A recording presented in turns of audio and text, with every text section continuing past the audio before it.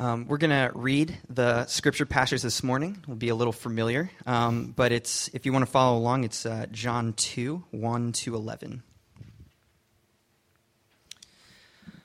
On the third day, there was a wedding at Cana in Galilee, and the mother of Jesus was there.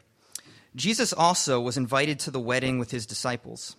When the wine ran out, the mother of Jesus said to him, "They have no wine." And Jesus said to her, "Woman, what does this have to do with me? My hour has not yet come." His mother said to the servants, "Do whatever he tells you."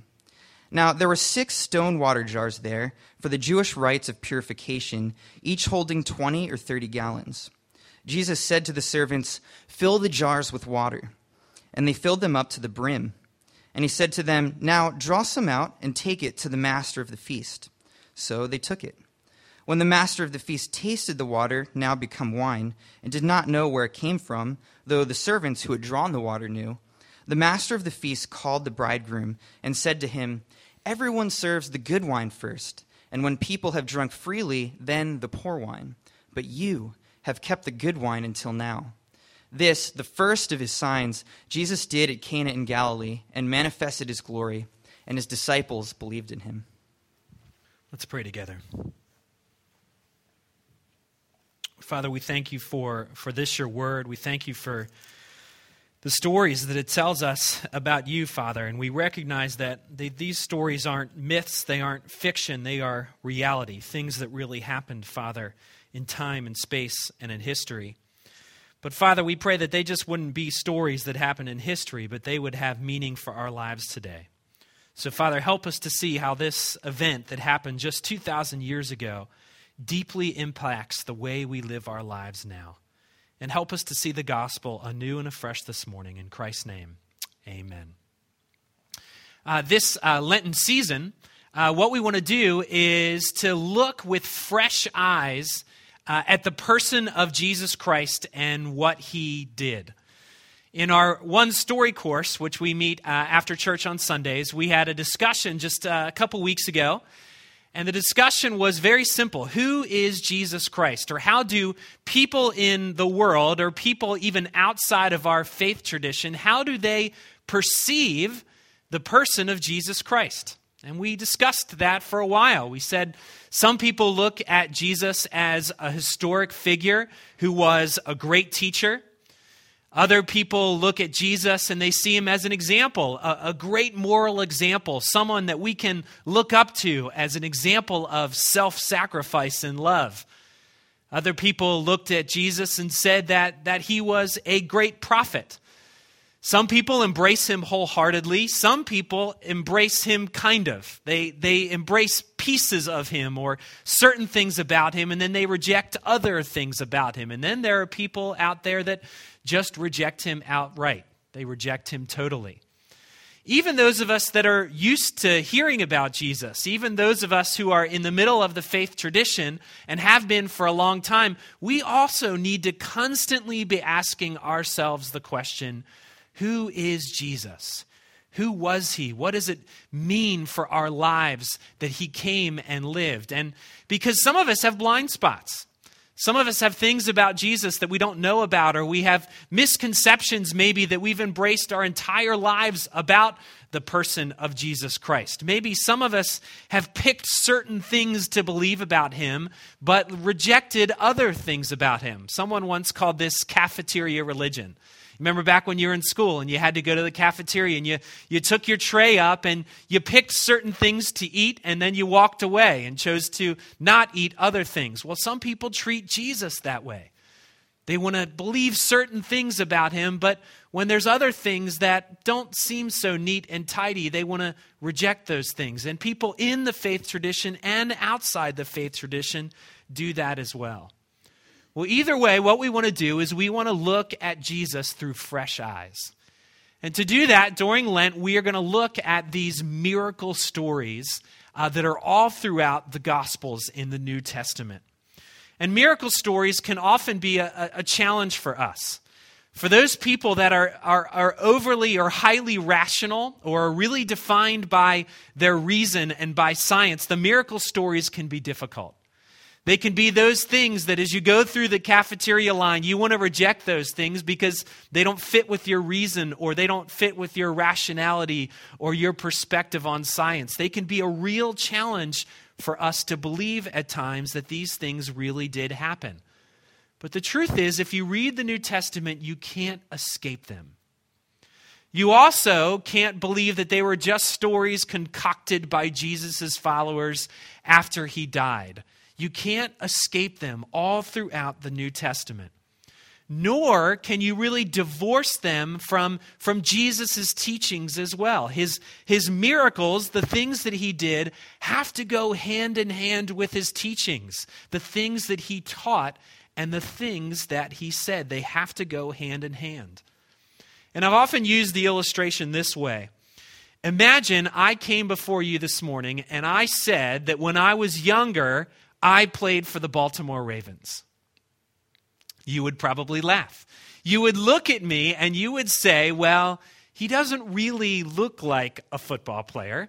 He doesn't really talk like a football player, however they talk. So it doesn't really fit what I picture a football player to look like.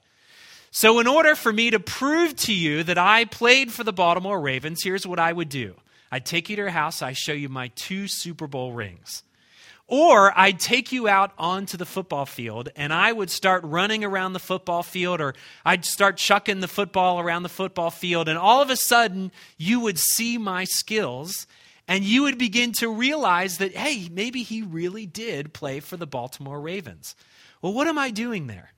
What I'm doing there is I am using my skills or my ability to authenticate the things that I was saying. Well, in some ways, that's what Jesus' miracles did. He walked around and he claimed not just to be a prophet, not just to be example or a moral teacher. He claimed to be God himself who took on skin.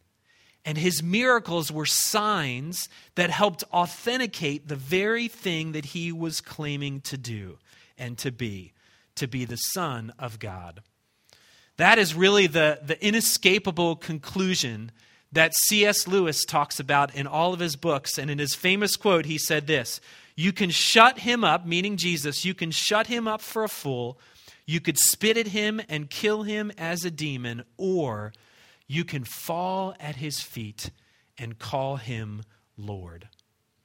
This week, what I want to do is look at Jesus' first miracle. This was his first miracle at this wedding of Cana. And what I want to do is see 3 things that this miracle tells us about who Jesus was and what he came to do. And the first thing that it tells us is that Jesus came to offer replacement. Jesus came to offer replacement. A couple weeks ago, I have to preface this story. I am not a tech-savvy person. Some of you I know, and some of you I know you're very tech-savvy people, but God just did not wire me in that way to be a tech-savvy person. So I have to preface the story this way. But either way, a couple weeks ago, my phone went dead, inexplicably. And I realized that there was no way that I was going to be able to replace or fix this phone. So I had to do another thing that I'm not wired to do, and that is go to the mall on a Friday night to get my phone replaced. So I go to the mall on a Friday night to get my phone replaced, and as soon as I walk up to the store, there's a long line just to get into the store, okay? And I realized I'm in trouble at this point. So I walk up to the nice girl who's at the front of the line. I say, "I'm here to get a new phone." And she says, "Well, you have to get in line." So I'm waiting in line. I'm sitting waiting to get my new phone, and it's taking a while. So I'm also a very impatient person. So I walk up to the nice girl at the front of the line, and I say, "How long is the wait going to be?" And she said, "Well, the wait for iPhone 6s is a very long wait." And I said, "iPhone 6. I said, I just want a working phone here. I don't really care." She said, "Well, we have plenty of iPhone 5Ss. And I said, "What's the difference?" And she spouted off a couple of things that I didn't understand. And at the end, I said, "So, what's the difference?" She said, "Well, not much." And I said, "Well, I am happy to take an iPhone 5S. And of course, at that point, I gained access into into the store to get an iPhone 5S. But what was so interesting is the minute I said I was willing to get an iPhone 5S, everyone else in that line looked at me like I was a crazy person. Why? Because all of them were there to do what? To trade in their iPhone 5Ss to get an iPhone 6. They were there to replace something. They were there for something that was better. You see, a lot of commentators in the Gospel of John are seeing this idea of replacement in the first few chapters of the Gospel of John. The second half of John chapter 2 talks about Jesus going into the temple and cleansing the temple. Then it moves on to Jesus at the Passover feast, and you begin to see him interacting with a Pharisee who was one of the religious professionals of Jesus' day. And even this passage that we read this morning takes place at a very unique and sacred Jewish cultural event. And what John, the gospel writer, is doing is he's trying to show his readers that Jesus has come to replace all the rituals and cultural events. He's come to replace the festivals and the cultural institutions of the Jewish people. And what he's saying is that a relationship with Jesus Christ, a relationship with him, fulfills and replaces all those religious rituals and traditions that the people had known up to that point. And the story starts out like this. Jesus is at a small town wedding that he is attending with his families and disciples in a small town called Cana. Weddings were really big cultural events in the ancient world. Sometimes they would last all the way up to an entire week. And the whole town would come out to be a part of this wedding. And there would be processions at night by torchlight, and all sorts of interesting things would happen. But as Jesus is attending this wedding, tragedy strikes. The word gets out that the wine for the celebration has run out. So Jesus' mother comes to Jesus and requests that Jesus does something about this tragedy. And verse 6 says, "Now there were six stone water jars there for the Jewish rites of purification, each holding 20 to 30 gallons.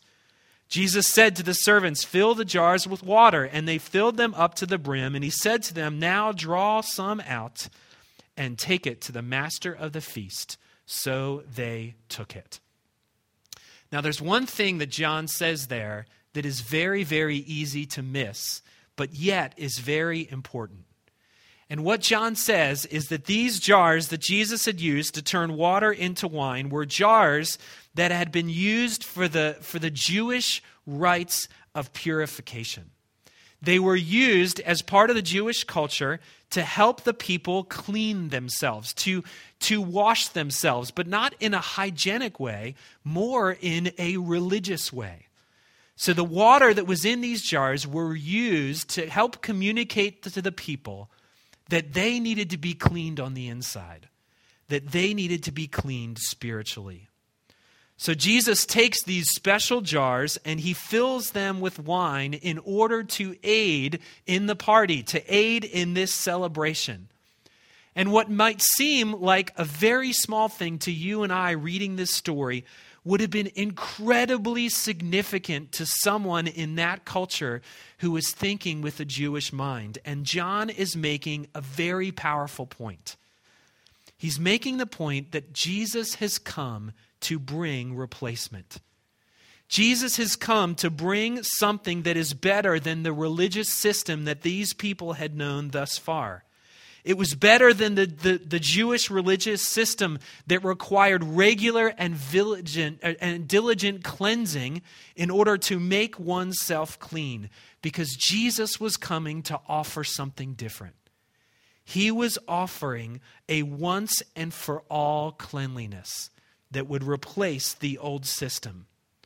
But it didn't just mean something for the Jews that would read this too. It would mean something for the Greeks that were in that culture too. If you know anything about Greek culture, you know that they had many gods that they would celebrate and they would worship. And one of the things that they believed was that wine was a unique drink. It was the drink of the gods. Some of you who are wine drinkers are shaking your heads in agreement here. But they would believe that wine came directly from the gods. So what Jesus is doing here is he is saying that he has come to replace. He comes to establish his superiority to the Jewish religious system, but also to establish his superiority to all the other gods that other people worship.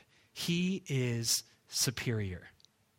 You know, sometimes the reality is that our religion or our religiosity can sometimes actually get in the way of us coming to Christ. We can become so locked in the ritual and religion that sometimes we can miss out on the superiority of a relationship with Jesus Christ. Later on in the Gospels, Jesus tells a parable of the story of the prodigal son. And what's interesting is there's another character in that story, and that is the elder brother. And the tragedy at the end of that story is that the elder brother had become so locked in his duty and in his ritual that he actually missed out on the celebration feast. You see, what John is coming to say is that Jesus is superior. He's come to replace the old and to establish the new. Before, you had to be made right through all these rituals and cleansing, but now Jesus has come to offer spiritual cleansing in Christ. So the question John wants us to ask is, are you and I living simply to check off religious boxes? Are we living to earn our favor or living to earn our merit before God? Or have we come to the point where we realize Jesus has checked all those boxes off for us? He has come to make us clean. He has come to offer us life. No longer do we need to settle for the old because the new has come in Christ. No longer do we have to settle for a system that is inferior because the superior love and life and cleansing has come in the person of Jesus Christ. But this story doesn't just tell us about how Jesus has come to offer replacement, but it also tells us that Jesus has come to provide abundance. It says this in verse 9, when the master of the feast tasted the water, now become wine, and did not know where it came from, though the servants who'd drawn the water knew, the master of the feast called the bridegroom and said to him, everyone serves the good wine first. And when the people have drunk freely, then the poor wine. But you have kept the good wine until now. Now, I don't know about you, but I wanted to do the math on this story. So let's do the math for a minute. 6 jars, 20 to 30 gallons of liquid are held in each one of these jars. So if you do the math, Jesus has created here in this story roughly somewhere between 120 and 180 gallons of wine. That is a lot of wine. Now there's a point to this, because the master of the feast is not just shocked at the quality of the wine, but he is also shocked at the quantity of the wine. He's surprised that the best wine is used at the very end of the party, but he's also surprised at the incredible amount of wine that there is. This would have been enough wine, not just for this wedding party, but for several wedding parties for weeks to come. So what Jesus is trying to do is he's trying to communicate that he has come to bring abundance. There's this beautiful passage in Psalm 133 that talks about the blessings that come from God. And it says the blessings come down upon our head like oil from above. And it says those blessings not only soak our head, but they get caught in our beard and they soak our clothing and they soak our cloak, because the blessings of God are so great and so abundant. David talks about it in Psalm 23, where he says the cup that God has given him is overflowing. It is abundant. And even Jesus later in John chapter 10 says this. He says, "The thief comes only to steal and kill and destroy, but I come to give life and to give life abundantly." Now, the truth is we can all sit here and think about some extra things that we could need in our lives right now to make them a little better. We could probably all sit here and talk about how if we just had a little bit more money, we could be a little more comfortable in life. If we just had a few more days off a year, we could be more relaxed. If our kids could just be a little bit more obedient, then our house would be just a little bit more peaceful. Or maybe you could sit here and think, if I could just find that person to love me and to make my life complete, then everything would be wonderful. So we can all sit here and think about little things that could make our lives just a little bit better. But what becomes dangerous is when we look to those things to satisfy us, because ultimately they never will. Because what Jesus is saying here is that true satisfaction, true peace, true fulfillment, true happiness can only come from Christ. But he doesn't just give us those things in small little snippets. He gives them to us abundantly. The reality is if we look for those other things for our satisfaction, the effect that they will have is to actually steal our satisfaction away from us. Because those things can only truly come in a relationship with Jesus Christ. Think about your prayers. If you're someone who is in the faith tradition and you regularly pray, think about your prayers. Because chances are, if your requests to God, or if your prayers to God are only characterized by consistent requests, then you're probably missing out on the enough that he has already given you in himself. Because what he gives us is enough. But it isn't just enough, it's more than enough. It is abundant. So Jesus comes to offer replacement. He comes to provide abundance for us. But finally, Jesus came to offer joy. Jesus came to offer joy. How many times have you met people that are outside of our faith tradition or outside of our belief that say they will never, ever come to Christ? Not because of an intellectual argument, not because they can't get their heads around it, but because they've met too many Christians. Have you met someone like that before? The reality is a lot of people don't come to faith in Jesus Christ, not so much because it's an intellectual problem for them, but they've not seen a compelling lifestyle out of Jesus' followers. They've only seen people who are self-righteous or judgmental. They've only seen people who walk around with a dour countenance to them or an over-sobriety about life. They do not observe joy in God's people. But isn't it interesting that Jesus chose to launch his formal public ministry? He chose to demonstrate his first miracle at a celebration. One pastor observed that not only does Jesus just launch his ministry at a celebration, not only does he exhibit his first miracle at a party, but his first miracle ends up turning up the volume on the party rather than turning it down. And what Jesus is doing is he announcing that he has come to bring a celebration. He has come to bring joy. One commentator said, the Messiah has arrived and the messianic feast can now begin. And of course, the scriptures tell us that at the end of all things, those that are followers of Jesus Christ will be invited to a great feast.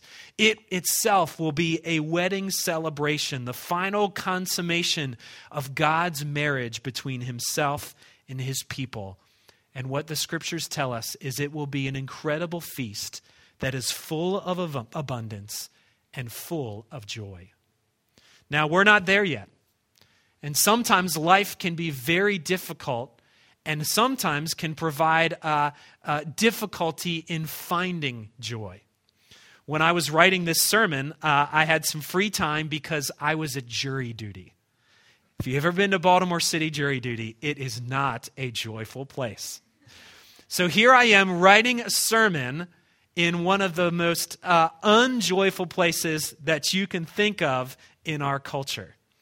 But the key to recognizing joy, even when our circumstances don't allow it, the key is recognizing that Jesus has come not just to provide joy, but to replace all the false joys that this life has to offer. To replace all those little momentary joys that seem so fleeting to us with a joy that is lasting, with a joy that is everlasting. And it comes when we actively feast on the abundance and joy that we have in Jesus Christ. So much so that we become overflowing, so that we then can become vessels of abundance and joy everywhere we go. About 2 weeks ago, a friend of ours died. And because I was at jury duty, I didn't get to go to the funeral. But it was a friend of ours who had been battling cancer for a really long time. She has 2 young kids that are the same age as our kids, and I've had the privilege of coaching her kids for the past couple years, and she's had a nasty, long, protracted battle with cancer for a really long time. And it seemed very clear just about 2 weeks ago that she wasn't going to last any longer. But what she did is, even in that moment when she knew she only had a few days left in her life, she looked at everybody close around her and she said, this could be occasion for us to be sad, but instead what we are going to do is we are going to choose joy in this moment. She chose joy for the last week or 2 of her life, so much so that when the hospice nurse was coming to visit her, the hospice nurse chose to no longer call her by her first name. Instead, she only called her by the name of joy. Friends, if we are waiting for the circumstances of our life to bring us joy, we will constantly be left wanting. Because Jesus came not just to save us from our sins, not just to offer us purification, but he came to offer us abundance, and he came to give us joy. And he gives us so much of it that we can't help but overflow in our own lives, to let it ooze from our pores, to let it spill out of our entire being so that we can end up blessing other people with the excess of what Jesus has given us. But in the end, our response to this story and all the stories and ultimately the gospel needs to be the very same response his disciples had at the end of that story, where it says in verse 11, and his disciples believed in him. My prayer for you, my prayer for me, my prayer for all of us is that each one of us this morning would believe the gospel again. The gospel that teaches us that Jesus hasn't come just to save us from our sins, not just to replace the old system and to bring something superior, but ultimately that Jesus has come to bring us abundance and joy. May we all live in light of not just the fact that Jesus is enough, but he gives us more than enough that overflows into joy in our lives.